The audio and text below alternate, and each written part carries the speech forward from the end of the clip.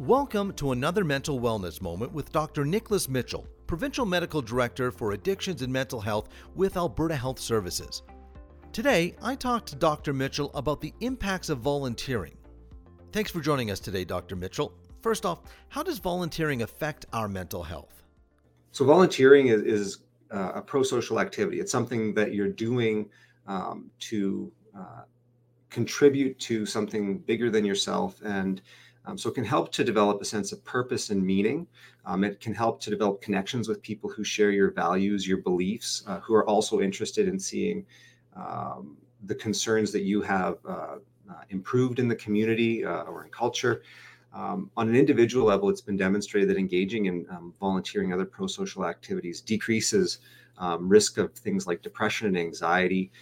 It boosts people's sense of well-being and health overall.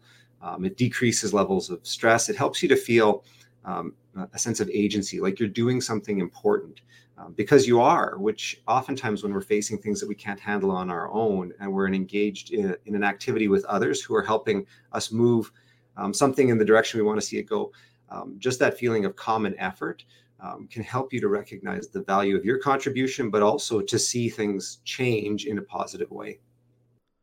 Does volunteering make people happy, or do happy people spend more time volunteering?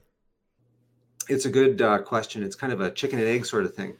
So when research has been done on this, when people start engaging in volunteer activities, they report an improvement of feelings of happiness, of joy, of purpose, but also people that tend to feel more positive are more likely to engage in volunteering in the first place.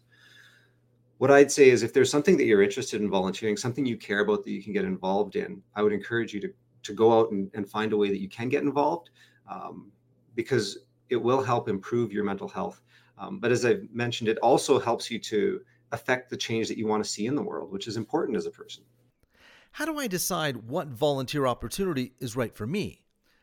When you're considering what you can do as a volunteer or what you might want to get involved in, look at things like your personality structure, how you're built, what your skills and talents are, what you enjoy, but also look for opportunities that fit into your lifestyle and your schedule. I mean, if you're a person who you have particular skills and talents, or you have something that you're really passionate about, that might be a guide towards organizations that you can get involved with.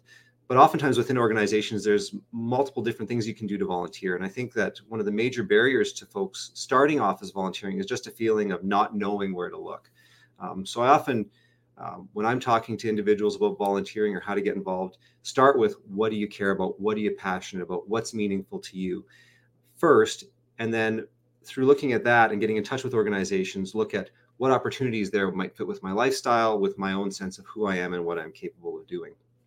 Alberta Health Services has opportunities to volunteer. So if that's something you're passionate about, you can look on our website or look for opportunities through AHS Volunteer Services.